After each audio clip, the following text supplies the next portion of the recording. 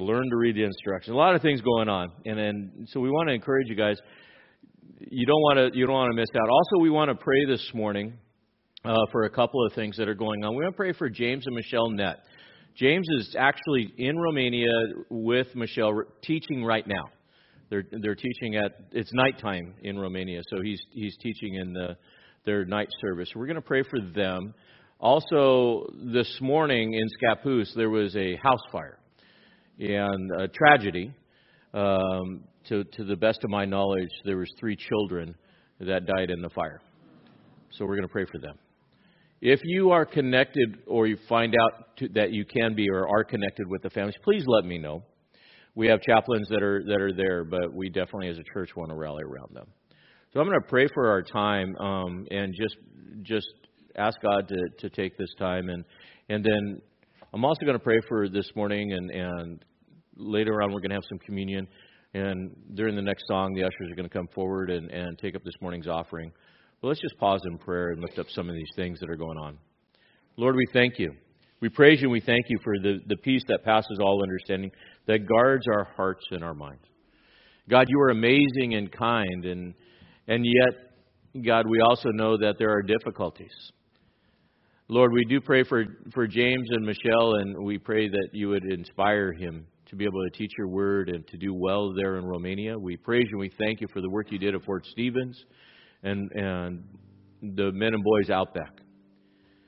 Father, we thank you and we praise you that we can come to you in our difficulties. We lift up this family that has suffered loss. More loss than just a house, but children. We pray for the first responders that work the code. Lord, we pray for the dispatchers and all those that were involved. We ask for your peace to be upon them and your presence to be there to bring comfort and strength. Father, we thank you for all that you've provided. And in your kindness, you provided what we need for the day, for food and for clothing. And we want to worship you for that. These offerings that are being taken up, Lord, we know that these are an act of worship. The songs that we sing, actions of praise. The receiving of communion and the study of your word, all part and parcel of becoming one in you as one body of Christ. So Holy Spirit, we pray that you would be present, that you would receive these praise and these offerings, that you would hear our prayers and hear our cries and answer them. We thank you that we can come to you in Jesus' name. Amen.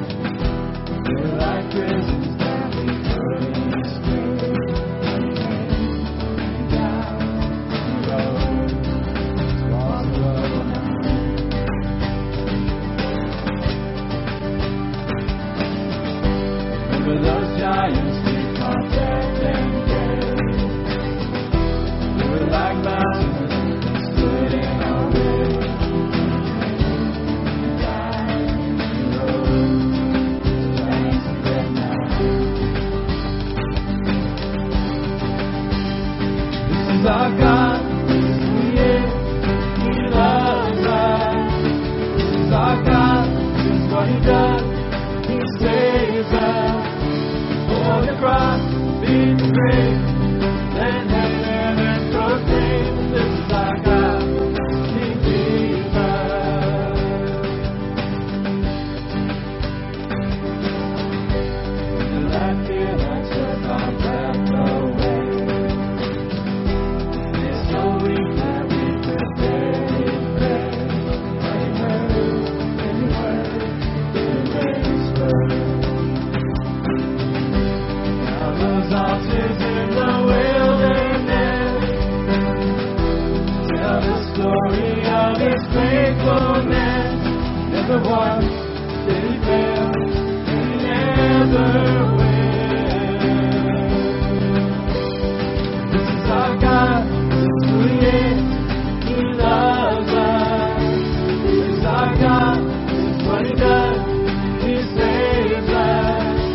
For the cross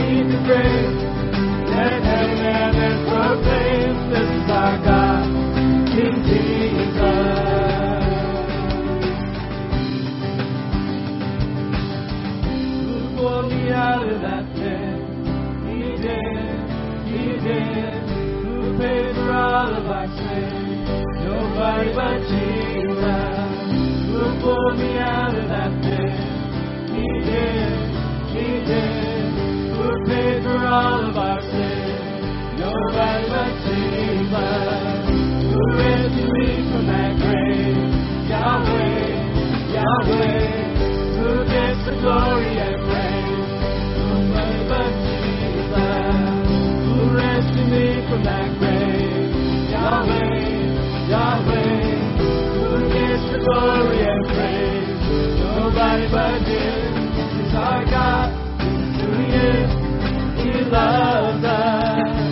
This is our God. This is what He does. He saves us. For the cross, beat the grave, let heaven and earth proclaim. This is our God, King Jesus. For the cross, beat the grave, let heaven and earth proclaim. This is our God, King Jesus.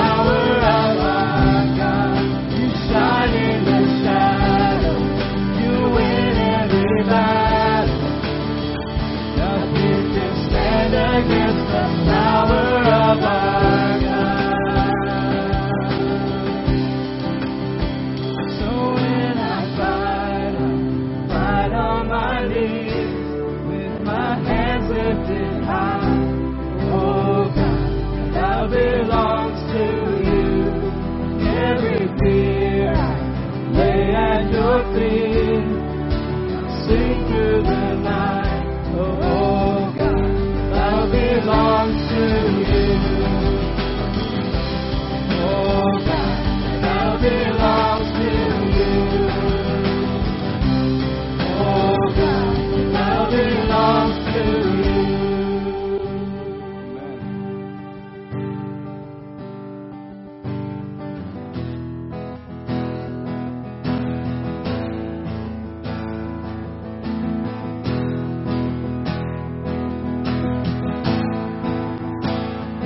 The creation, suddenly I take you in. With 1,000 tongues to lift one cry. And from north to south and east to west, we hear Christ be magnified.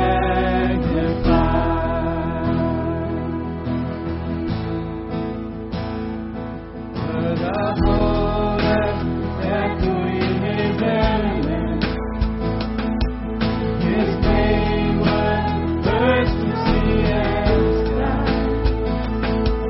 From rivers to the mountain tops, we hear Christ be magnified.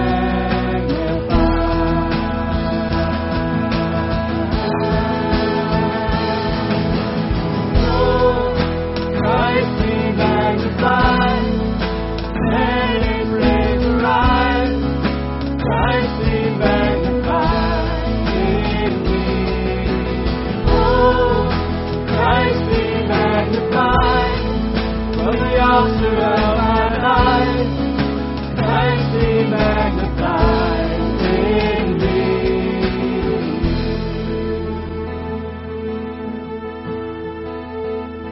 In every creature finds its inmost melody. Every human heart is made in Christ. In one who rather near a praise, we'll sing Christ be magnified.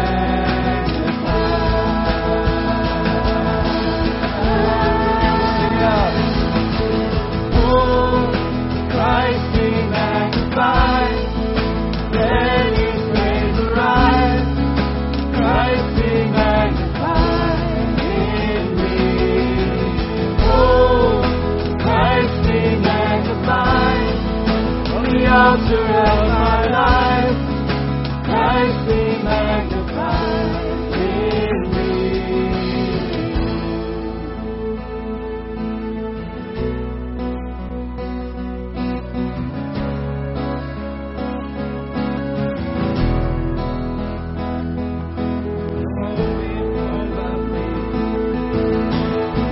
Let's try that again, sorry.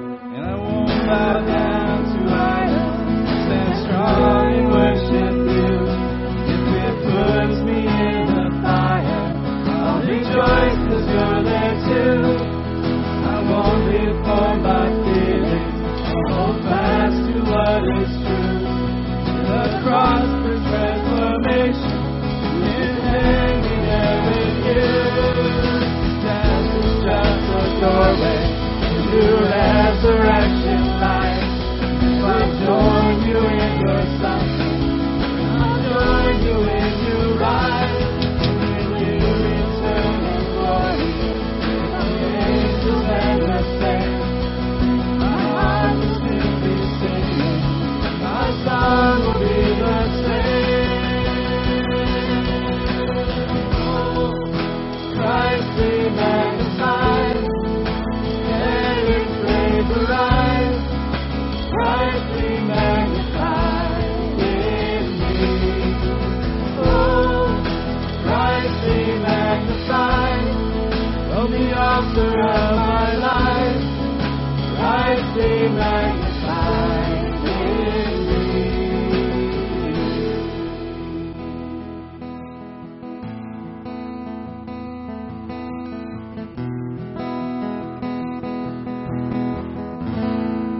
Lord, that's our prayer. Lord, we want you to be magnified in our lives, God. We want the thing that pours out of our lives to be that we love and know you, because you first loved and knew us. God, we pray that this morning we would be attentive, that we'd pay attention, Lord, to your word and what you have to say to us right now. In Jesus' name, Amen. As we continue lessons from the land of Canaan, Hudson Taylor once said, there are three ways to serve the Lord. First, we make our own plans and hope for success. Second, we make our own plans and ask God to bless them. Or third, we ask God for His plans and do what He says. Now, how many of you all are guilty of one and two? Most of us. We make our plans and we go, okay, I'm going to do this. And then we might be guilty of number two, where we go, oh, you know what? God, I'm going to do this. Will you bless it, please? But the reality is, what we really need to do is get into the practice of asking God what His plans are. And not making the plans first and foremost, but saying, God, what do you want me to do? How do you want me to handle this? And really seek out His plans. Because, quite honestly, God's smarter than us. You haven't figured that out. He is. And if not, you're going back to the school of hard knocks. But the reality is, God's got plans already set. In fact, in Jeremiah 29:11, it says, for I know the plans that I have for you, declares the Lord. Plans for welfare and not for calamity, to give you a future hope. God's already got the plan set. You know, I can rest in the fact, if I can get it through my thick head, that God has already got everything planned for me. In fact, the more I get involved with it, the more I mess it up. And if I was to step back and say, God, what do you want me to do? How do you want me to handle this situation? And pause, He's going to show me how to do it, how to walk through it. Is it going to be easy? No. Is it going to make sense? Always no, within this. God had a plan for the nation of Israel to come into the land of Canaan, to receive a promise that He made long ago to Abraham, but His plan for that promise and for them to go into the land actually existed before the foundations of the world. He would see all of these things at once, what is necessary, and bring that fulfillment. And Israel is now in that place of receiving that promise. God had taken the nation out of Egypt, made them a great nation in Egypt, take them out, put them into the wilderness to teach them to learn to trust in Him.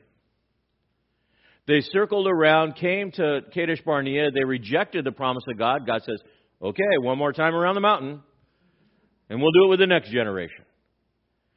This next generation comes, and they have the history of the Red Sea being parted. They have the history of defeating Og and Sihon. The reputation of Israel and God was tremendous in the land.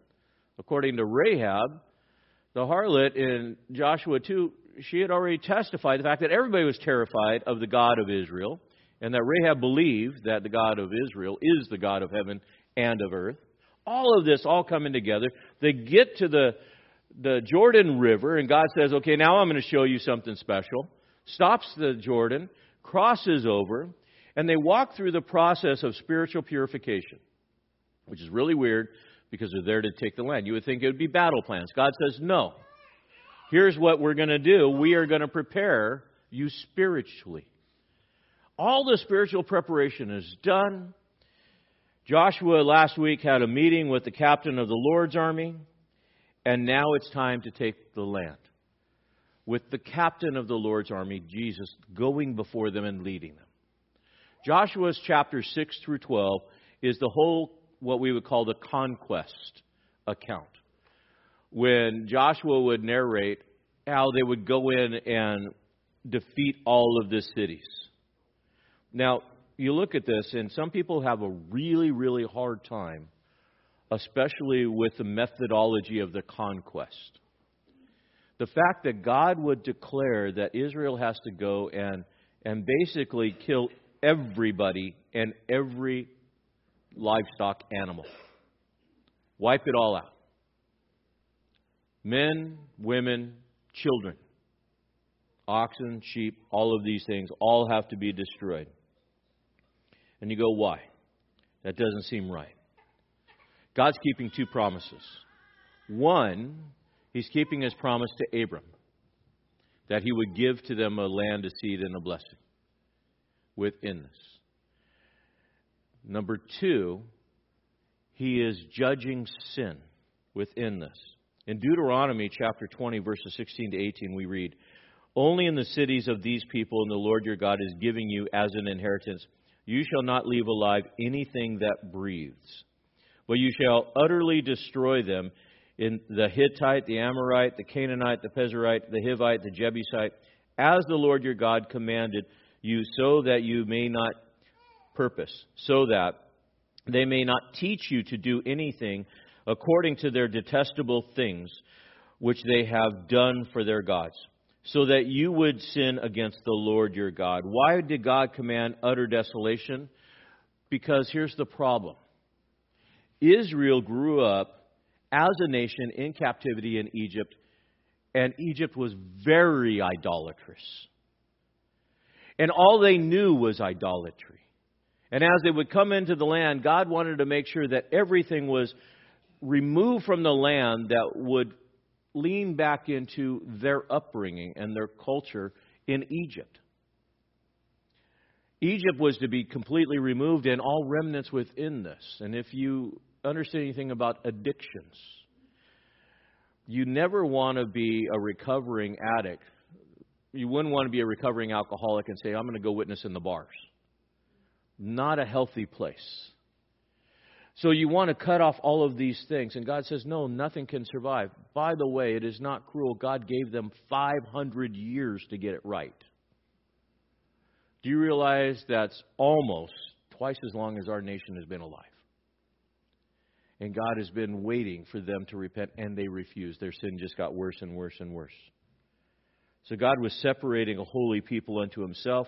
Meanwhile, He's judging an ungodly nation, and Joshua is fit for the battle. We talk about Joshua fighting and winning the battle of Jericho. The reality is it's God who's fighting for him. The battle belongs to the Lord, as we're going to see. So let's journey through Joshua chapter 6. I'm going to ask that you stand as we read through the text. It's our practice to give respect to God's Word when it's read. 27 verses, I think you guys can handle it. Now, Jericho was tightly shut because of the sons of Israel, and no one went out and no one came in. So the Lord said to Joshua, "See, I have given Jericho into your hands with its kings and the valiant warriors. You shall march around the city, all the men of war, circling the city once. And you shall do so for 6 days. Also 7 priests shall carry 7 trumpets of ram's horns before the ark. And then on the 7th day you shall march around the city 7 times, and the priests shall blow the trumpets.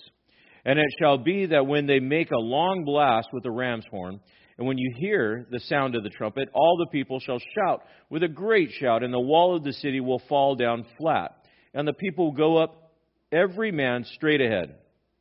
So Joshua the son of Nun called the priests and said to them, "Take up the ark of the covenant, and let 7 priests carry 7 trumpets of ram's horns before the ark of the Lord." And then he said to the people, "Go forward and march around the city, and let the armed men go on before the ark of the Lord."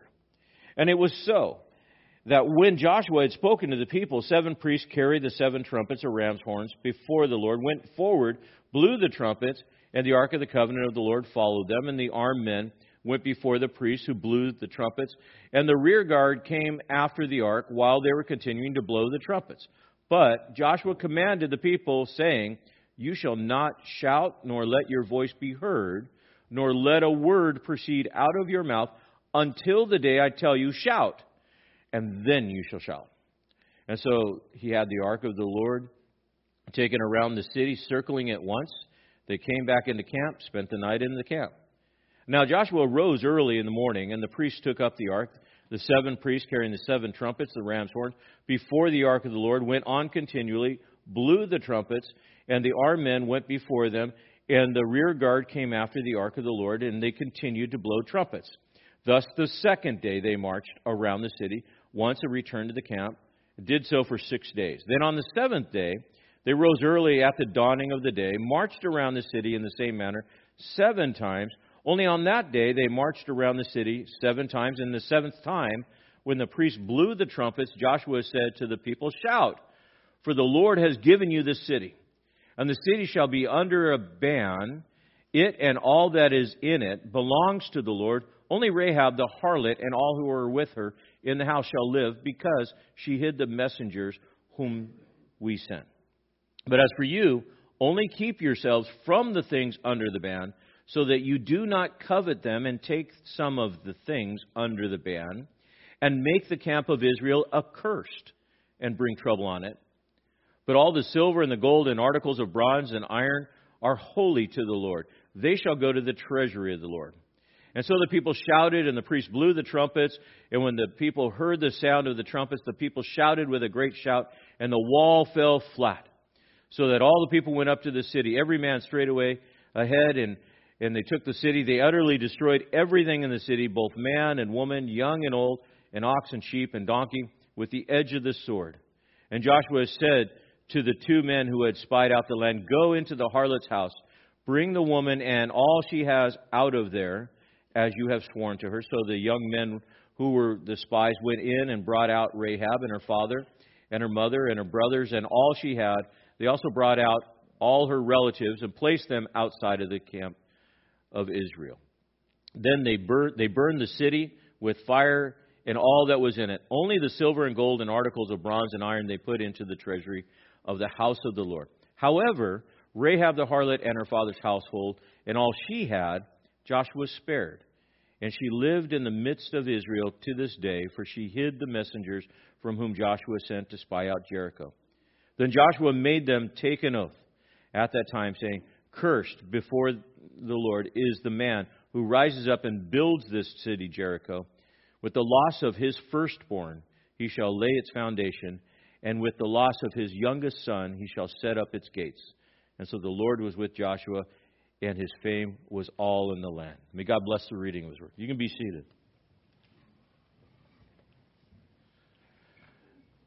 One of the interesting things about Joshua's narrative is he repeats it multiple times. Whenever something is repeated multiple times, what should we do about it? Pay attention to it. The emphasis is on the actions, but really we got to understand the actions are to teach the emphasis that the battle belongs to the Lord within this. And he starts out in verses 1 through 5 saying the victory really belongs to the Lord. We are in the midst of spiritual warfare all around us, all the time. If you haven't figured that out, it's true. And we got to understand that every battle that every believer goes into is a battle that the Lord is fighting on your behalf. And it belongs to Him. And we need to learn to listen to His plans, which are perfect. Now, we start out in verse 1, and it says that the city, Jericho, was tightly shut up because of the sons of Israel within this. It was the first city that was to be attacked.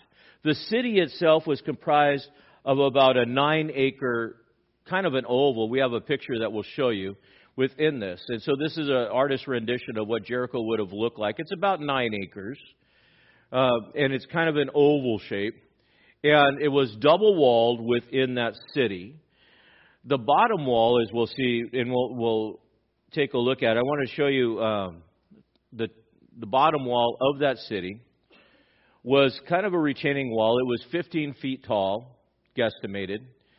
And then the next wall, then there was 15 feet tall, 15-foot span, and then another retaining wall that was 26 feet tall. The top of the second wall was a total of about 46 feet from ground level. So it was a walled city, and it was a significant city, and it was tightly shut up in such a way that people couldn't get in. Now, the normal battle plan of the Near East and the way these battles were fought was you would bring your army out and you would surround the city, the walled city. All the farmers and everybody would get into the walled city. They would all hide in this walled city. And the enemy would surround it completely around and cut you off from all supplies. And the purpose was to basically weaken you and starve you out and intimidate you to surrender. We see that multiple times in all of the battles, whether it was Jericho here, Jerusalem, and one of the things when we go to Israel, we'll see Hezekiah's tunnel. Hezekiah's tunnel, by the way, was built so that they could have water inside the city, but the spring was outside of the city, so they had to figure out a way how to get water in. When we go to Masada next March, we're going to see that the Jews at the fall of Jerusalem went to Masada, and Herod was so freaked out that he said, I got to build something where I can survive. And so he found this mountaintop, Masada, and he built a wall around it.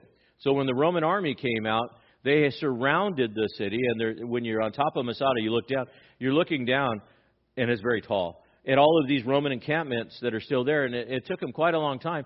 The Roman guards had to build an embankment off the backside to get up to breach the wall.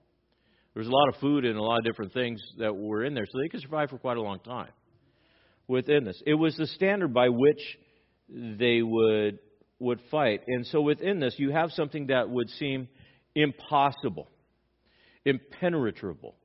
How do we fight this? How do we get in? God's got a plan.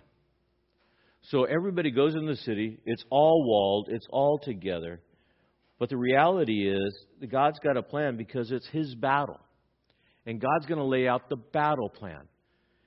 In Zechariah chapter 4, verse 6, it says this. Then he said to him, this is the word of the Lord to Zerubbabel, saying, not by might nor by power, but by my Spirit, says the Lord. What's the battle plan? Joshua, you're going to get your soldiers, your forward guards, then you're going to have 7 priests with 7 trumpets, and then you're going to have the ark of the Lord, and then you're going to have the rear guard. And you're going to march around this wall one time each day for 6 days. And then on the 7th day, you're going to march around it 7 times. And the only sound that they're going to hear, until you tell them, is the shofar, the blowing of the horn. Now, if you were a commander, what would you think about that battle plan? This is the goofiest thing ever. God, you want me to do what? You want me to walk around a wall? That doesn't make sense. We're here to fight. We want to charge the wall. We want to break it down. We want to ram the gates. We want to do all of these things. Nope. Just walk. Stay silent. Blow the shofar, which we'll talk about in a minute, and trust in me. The difficulty is many times, God's battle plan will not make sense to you. But God's battle plan is by design to build faith within you and a testimony to those that are watching you. Do you get that? God's battle plan, God's actions for your life, by design, is to build faith in you and to become a testimony to those that are watching you. And it's not going to make sense in the moment.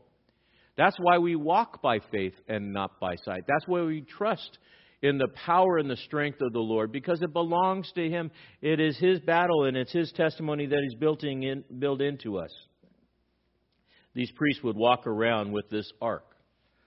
What does the ark represent? Do you remember? The ark of the Lord. It represents what? The presence of the Lord. What was going before the presence of the Lord? It's called a shofar. This is what a shofar would look like. It is a ram's horn, and not metal, and the priest would blow it. And it's a large, loud sound, and they would hear that sound. Could you imagine the people of Jericho? What is that noise? And all they hear is footsteps and the blowing of the horn. But the ark, the presence of the Lord, is the one that's really leading this procession that is there. Israel needed to understand that God was in the battle, amongst the battle. The number 7 in biblical numerology means completeness. And so it would be 7 priests blowing 7 horns, and on the 7th day they would march 7 times and then the battle would begin. What is God putting on the battle? His signature. His signature. You can see that signature when you study the book of Revelation. I encourage you men, show up here Wednesday morning at 5:30. We're starting the book of Revelation. And we're going to be seeing biblical numerology and all of the aspects within that. Well, what do they need to do? Verses 6 and 7 tells us that Joshua needed to implement the plan. When God gives you the plan, what should you do with it? Do it. How many times does God give you a plan and you go, I don't like that plan? Or you argue with God, but God, can we just compromise a little bit, No. God's plans are perfect. And do it the way that God established it. And again, it's this walking by faith. He says, take up the ark and march. Announce my presence that's there. Why? What Joshua, I think, understood, the people didn't understand, and for sure Jericho didn't understand, is God had already sent fear to the people in the city. Note Rahab's testimony. In Joshua 2:10-11, it says this. This is what Rahab said. For we have heard how the Lord dried up the water of the Red Sea before you when you came up out of Egypt, and what you did to the two kings of the Amorites who were beyond Jordan, Sihon and Og, whom you utterly destroyed. When we heard it, note, our hearts melted, and no courage remained in any man any longer because of you. Why? For the Lord your God, He is God in heaven above and on earth below. That's a testimony of faith. She's declaring that Yahweh God is greater than any other God within this. And with this Joshua, he adds these guards on either side, and they do this walk of faith. I think that there's an element of teaching in here. God gives the plan, but Joshua also was practical as a warrior. He said, I'm going to put guards out there and put them on both sides of this because we're here for a battle. You know what's interesting about this? And whenever you study the Bible, you get new insights. Think about this. Every time that Israel would walk around the wall, the people were inside hiding. If you were people of Jericho, warriors of Jericho, and you got soldiers in front, soldiers in back, and you got the priests and you got the ark there, and you had the elevated advantage, what should you do as a warrior? Rain down arrows and rain down spears on them. You don't see that in the text, do you? You don't see them taking that position. Why? Because God went before the nation of Israel and caused everybody to be terrified. And they were hunkered down inside, terrified. They didn't even get up on the wall to shoot anything at them. I know so many times with our kids we watch VeggieTales and the peas were laughing, but they really were not laughing at them. They were terrified. If you didn't watch it, you should watch it. It's funny. But one of the things is, when we begin to obey the plans of God, we experience victory, even before victory has been had. We start getting these snippets of victory because we start walking by faith. Can you imagine being Israel? Can you imagine being the priests and the guards? The first round around the walk, right? Would that be a little bit terrifying? Yeah, because you've never done it. We got to walk. And so they would start this walk and they would go around and you would be terrified. But by the time the sixth time you came around, would you be more comfortable? Absolutely. Would you be anticipating the seventh day? Absolutely. Because a walk of faith is a little bit fearful when you start following God's plan. But when you get into the plan of God, then you start having confidence. Then your confidence is being built up. And that's why we have to follow the Lord's plan and experience that victory. Now, Joshua came down in verses 8-11, and he shared the plan again. So he reiterated the plan to all the people. Why? Because everybody needed to know the plan. Two reasons. Why? One, they were all on the same page. Two, a testimony, an inner testimony. It's beneficial for you when God gives you a plan of action. Share it with people. Why? So they can pray with you, but 2, they can partner with you. And they can join with you in that plan and share the victory. The body of Christ needs to have some wins, don't we? And we need to share those victories with one another. Joshua commanded the silence of the procession within this, and the guards and the priests and all of these. And there was no attack, and they executed the plan, verses 12 to 14. By day 2, everything was going as planned.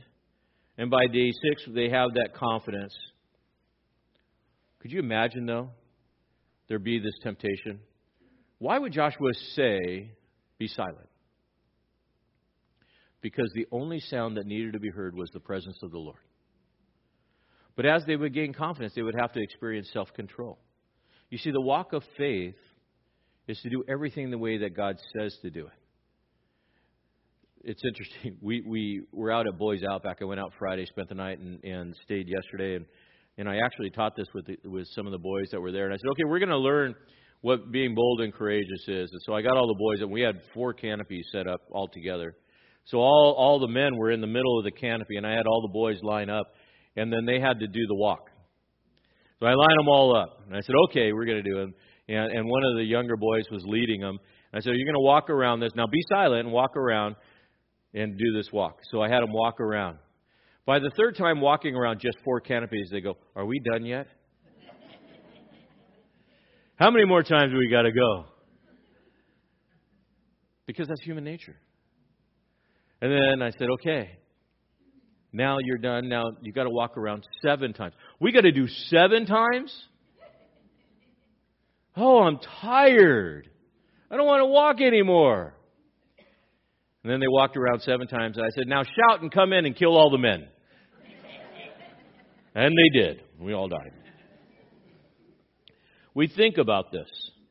One of the things that's added to this is this multiple hours of walking and the multiple times that are walking. There was a guy that did the math on how long it would take to walk about 9 acres that it's there. And it's anywhere based off of your pace, 45 minutes to an hour. So every day they would get up and they would walk an hour and come back to camp. But on the 7th day, they would walk about 7 hours within that. Can you imagine? Get up, ready for battle, go, walk 1 hour, come back. But on the 7th day, they would walk 7 hours. Joshua said in the daily briefing on the 7th day, everything is cherem. It means ban. Now, if something is devoted to the Lord, it is a person, it's a good thing. If if a possession like city is devoted to the Lord, it's for judgment that's in this. You ever wonder why Jericho was the only city that was put under the ban? Ai or none of the other cities were put under a ban. Only Jericho. Why? Because God wants the first fruits of anything that is done, and Jericho was the first fruit of the land. As they come in and would take possession of the land, they were not allowed to get anything from Jericho for their own personal gain. It all belonged to the Lord. It was dedicated to the Lord. And the valuables were to be put into the treasury for later use in the building of the tabernacle and financing. But everything else within Jericho was to be burned and destroyed. This first city, as he would say, belongs to God. And God planned this utter destruction. As I said earlier, why would you destroy all the things and the children and the livestock within this? The livestock was used as part of the idolatry and part of the animal sacrifice that was to idols. We say, well, what about the women and the children? That doesn't sound right. And again, in Deuteronomy 6:14-15 says this, you shall not follow other gods, any of the gods of the people who surround you. For the Lord your God in the midst of you is a jealous God. Otherwise, the anger of the Lord your God will be kindled against you, and he will wipe you off the face of the earth. That's what God said to Israel. Do you think God's serious when he says no other gods? Deadly serious. He will not share his glory with anyone or anything. No compromise. Now, as I said earlier, God had given them 500 years to be able to work through this. And we look at God as a God of love and God of compassion and God that's kind, and that is true. But He's also a God of war against immorality and impurity. God is a God of war that destroys the ungodly. And so many times they say, well, you know, God's a God of love and just let everybody get along. No. God is very decisive and says there is righteousness and unrighteousness. And in His holiness, He has to judge unrighteousness. Otherwise, He wouldn't be a righteous God. He has to judge sin because it's in His nature as a righteous God to judge sin. Within this, we think about the world. It was devoted to sin in Noah's day. And God destroyed the world with a flood, saved Noah. Can you imagine how bad the world must have been for God to say, I got to destroy the whole thing?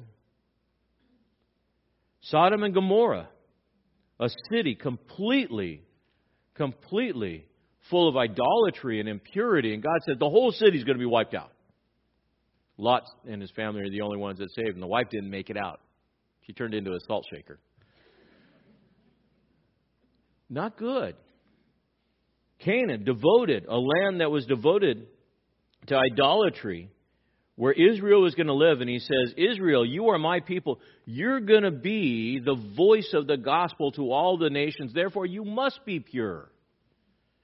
And so all the idolatry must leave Canaan land. We know later in our studies they didn't do that. They didn't completely remove everybody out of the land. As a result, idolatry crept back in. And as a result of idolatry creeping back in, they would be kicked out of the land and sent into exile. And coming back in. We know later that because Israel didn't do what they should have done, and in Jerusalem, when they rejected Jesus, Jerusalem would be destroyed in 70 A.D. Israel would be removed from the land. They'll be allowed to go back into the land. But we see this time of them coming out of captivity and failing again, and then we think of the world. Is this world, this heaven and this earth, this world as we know it, is it going to exist eternally? No, because the world is going to continue to become more and more and more corrupt. And there will come a time when God will destroy heaven and earth and all sin. But in destroying sin, He also destroys all sorrow and all death and Satan. And He's going to build a new heaven and a new earth. For all those that have placed their faith and trust in the Lord Jesus Christ as Savior, they'll experience that. But those that reject Him as Lord and Savior, you're destined to eternal damnation, destruction. Rahab got it. We pray that people get it in this. We know that we need to trust Him. And as Rahab's testimony, and again, I'm going to read it again because I think it's important. This is Rahab living in the midst of a perverse city in a perverse country. She says this, and I quote, I know that the Lord God has given you this land, and that the terror of you has fallen on us, and that all the inhabitants of the land have melted away. When we heard it, our hearts melted. No courage remained in any man any longer for you. For the Lord your God, note the testimony, He is God in heaven above and on earth below. Paul would say in Romans that if you believe in your heart and confess with your mouth that Jesus is Lord, you will be saved. It's with the mouth confession is made, but it's got to come from the heart. Rahab had converted to believe in Yahweh, and she was saved in amongst a perverse generation. And she was spared within this. So what did God do? They walked around. 7th day. 7 laps. 7 laps of victory. Do you realize Israel was marching from the position of victory? They already won. They already won. It wasn't, will we win? We've already won. 7 laps. And on that 7th lap, you know those guys were counting. This is number 7. They blow the horns, and he says, now shout. Now shout and make this loud noise. Hebrews 11:30 says this, by faith, the walls of Jericho fell down after they had been encircled for 7 days. There is nothing that can stand against our God. The battle belongs to the Lord. And by faith we walk. And you may not understand God's methodology. You may not understand what God's calling you to do. But walk by faith and not by sight. Obey Him. And you will see the walls come down. Well, how did the walls come down? Well, here's a pic that I want to share with you. This is the walls of Jericho that are in there. Did all the walls come tumbling down? No. There were breaks in the rampart, in the lower wall and the upper wall, at different locations, allowing them to breach that. Can you imagine on that shout, so loud, and they yelled so loud, and all of a sudden the breaches in the walls happen, and the army's like, now we get to go. And they climb up over the rubble, and then they go into the city, and they start defeating the enemy within that. And they break into these walls that are there. Israel followed God's command to the letter and experienced victory. You have on your laps, either electronically or in paper, a Bible. That's God's plan. Follow it. You follow it, you'll have victory. Know it. Know the plan. And then the last thing that we see in the text in verses 22 to 27 is finish with integrity. Finish with integrity. Joshua in verse 22 said to the 2 men who had spied out the land, go into the harlot's house and bring the woman and all that she has out of there as you've sworn to her. Joshua did not forget the oath that the 2 spies made. I love the fact that the 2 spies have to go back to Rahab's house. Every circle around, they'd see the scarlet thread. Everyone knew you don't go into that house, you leave it alone. But the 2 spies are said, go to Rahab's house. Why? She knows you. Now, I want you to imagine this. You're Rahab and her family, and you're shut in this wall, and you're hearing the horns every day. You don't know God's plan. You don't know what God's going to do. You hear the army on the outside making circles, and you make the noise, and like any other war, you're thinking, we're done. Day 1, horns. Day 2, horns. You're shut in. You're not going outside of your house. Day 7 laps, 7 hours of horns. And then a large shout, and the rumbling took place, and you stay in place. Why? Because you're trusting in an oath. And in that oath, you're waiting. Why? Because you put your trust in the God of the Israelites, Yahweh. And then a knock comes on the door. Are they going to kill us? And it's the same 2 spies that made the oath earlier. We're keeping our word. Come with us. Rahab's faith is substantial. Do you know that Rahab is one of 4 women in Jesus' genealogy? 3 of which are Gentile women. It's amazing that Rahab's faith, substantial as it was. Within this, Matthew 1:5 says, Solomon was the father of Boaz by Rahab. Boaz was the father of Obed, and by Ruth, and Obed the father of Jesse. So we see Rahab in Jesus' genealogy.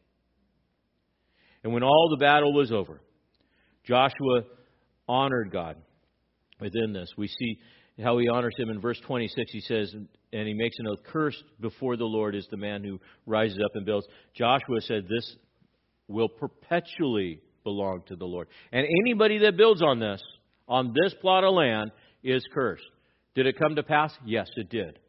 In 1 Kings 16:34, it says, and in the days of Hiel, the Bethelite, built Jericho. He laid its foundation with the loss of Abiram, his firstborn, and set up the gates with the loss of his youngest son, Segub, according to the word of the Lord, which he spoke by Joshua, the son of Nun. Why? Because this first fruit belonged to the Lord within this. And it was to be a token of worship. The modern day Jericho is not built on the old ruins of Jericho. It's built next to them, but not on them, within this. And God was faithful to His promise of Joshua. The original promise in Joshua 1:9. Have I not commanded you, be strong and courageous. Do not tremble or be dismayed, for the Lord your God is with you wherever you go. You will have victory when you follow the plans of the Lord. As crazy as they seem, follow the plans. Finish with integrity and honor God with your life. That's what we want to do now. We're going to honor God through worship. And our worship is going to be in the context of the Lord's Supper. The night before Jesus died, He gathered the disciples up into the upper room, and He was preparing for His own battle against sin, sorrow, and shame, but He was going to take it all to the cross. And as He was going to battle, He would say to His disciples, this bread that I'm giving you, take, eat of it. This bread will remind you of my body. And as often as you eat this bread, remember me as an ongoing reminder. And then in the same manner, He took the cup and He blessed it and He gave it to him. He says, drink all of it. This cup represents my blood shed for you for the remission of sins.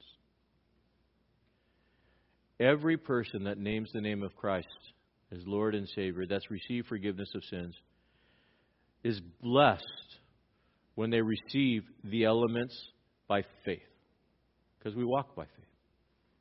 You are blessing God when you receive the elements because you're worshiping Him, saying, God, I want to honor you for what you've done for me.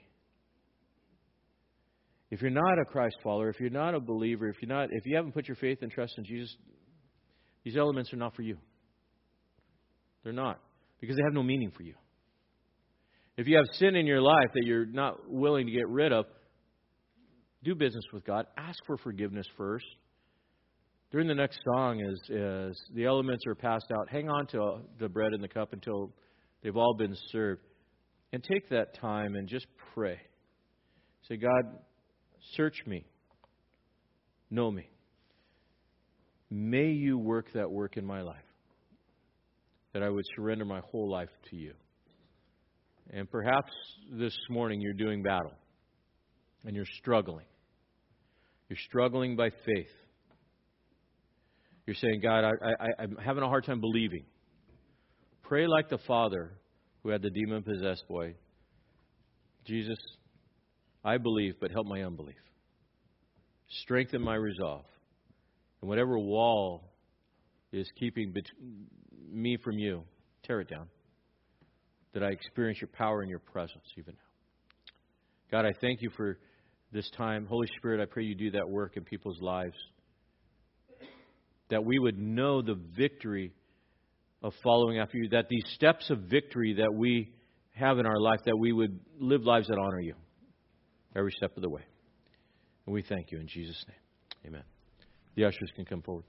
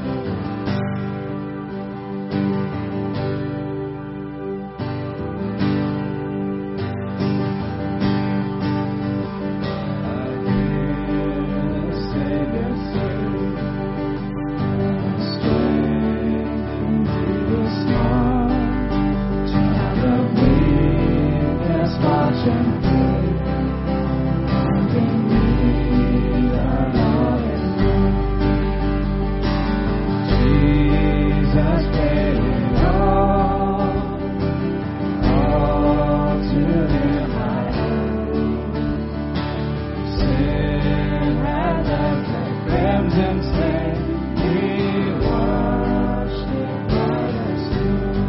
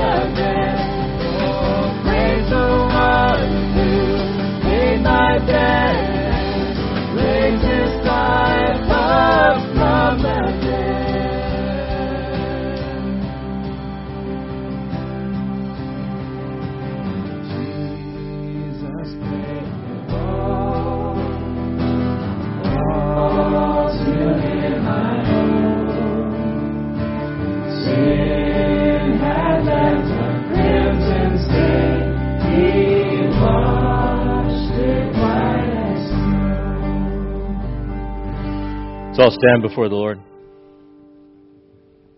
and hold up the bread. God, we thank you for this bread and all that it means. Lord, we know that even right now, we stand before you pure, clean, forgiven. And this bread reminds us of what that purity cost. That Jesus, on the cross, you paid the penalty for our sin. God, you judge sin as your Son died in our place. You are a God that has to judge sin. But in judging our sin on Jesus, His righteousness is put on our account. And we thank you for that. Because of this bread, we stand right before you. We ask that you bless this bread as we take it together as one body and one church family. May we honor you in this act of worship in Jesus' name. Let's all take it together.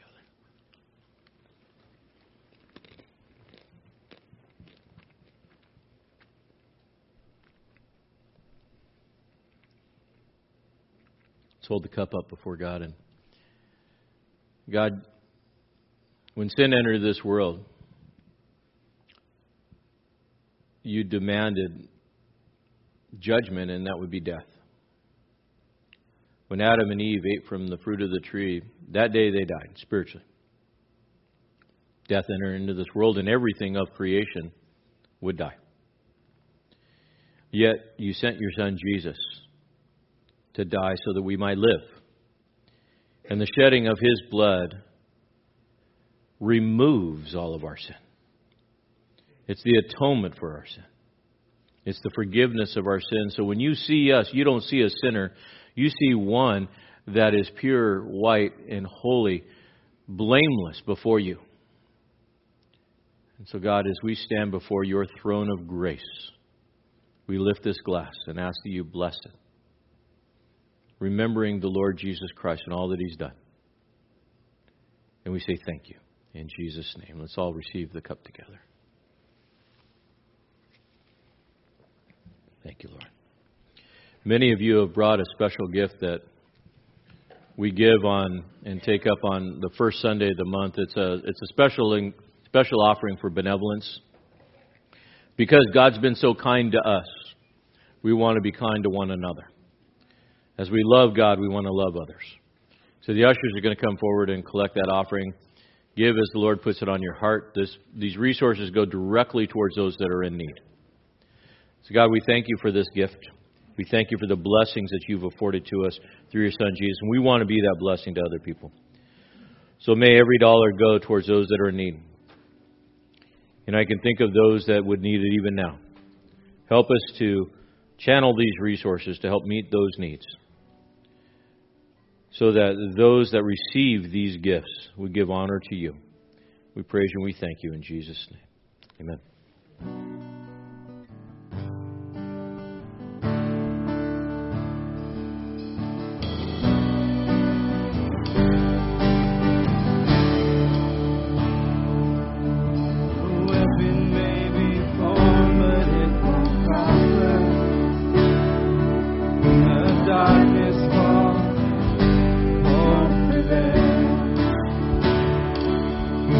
God I serve knows only how to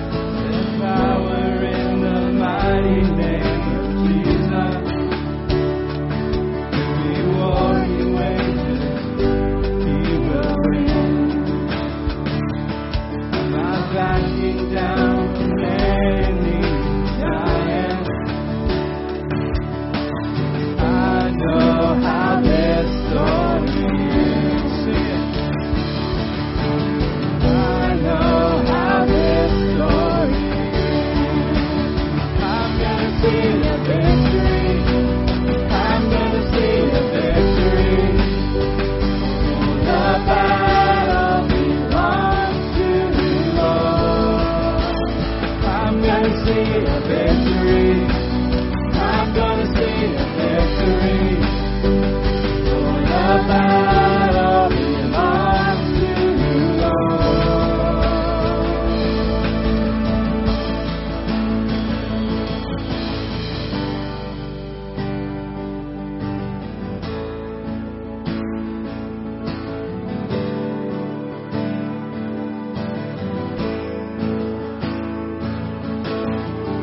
You take what the enemy meant for evil, and you turn it for good.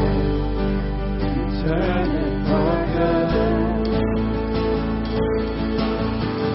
You take what the enemy meant for evil, and you turn it for good. You turn it for good. You take what the enemy meant for evil, you turn it for good. You turn it for good. You take what the enemy meant for evil, you turn it for good. You turn it for good. I'm gonna see a victory. I'm gonna see a victory. The battle belongs to you, Lord. I'm gonna see a victory. I'm gonna see a victory. The battle belongs to you, Lord.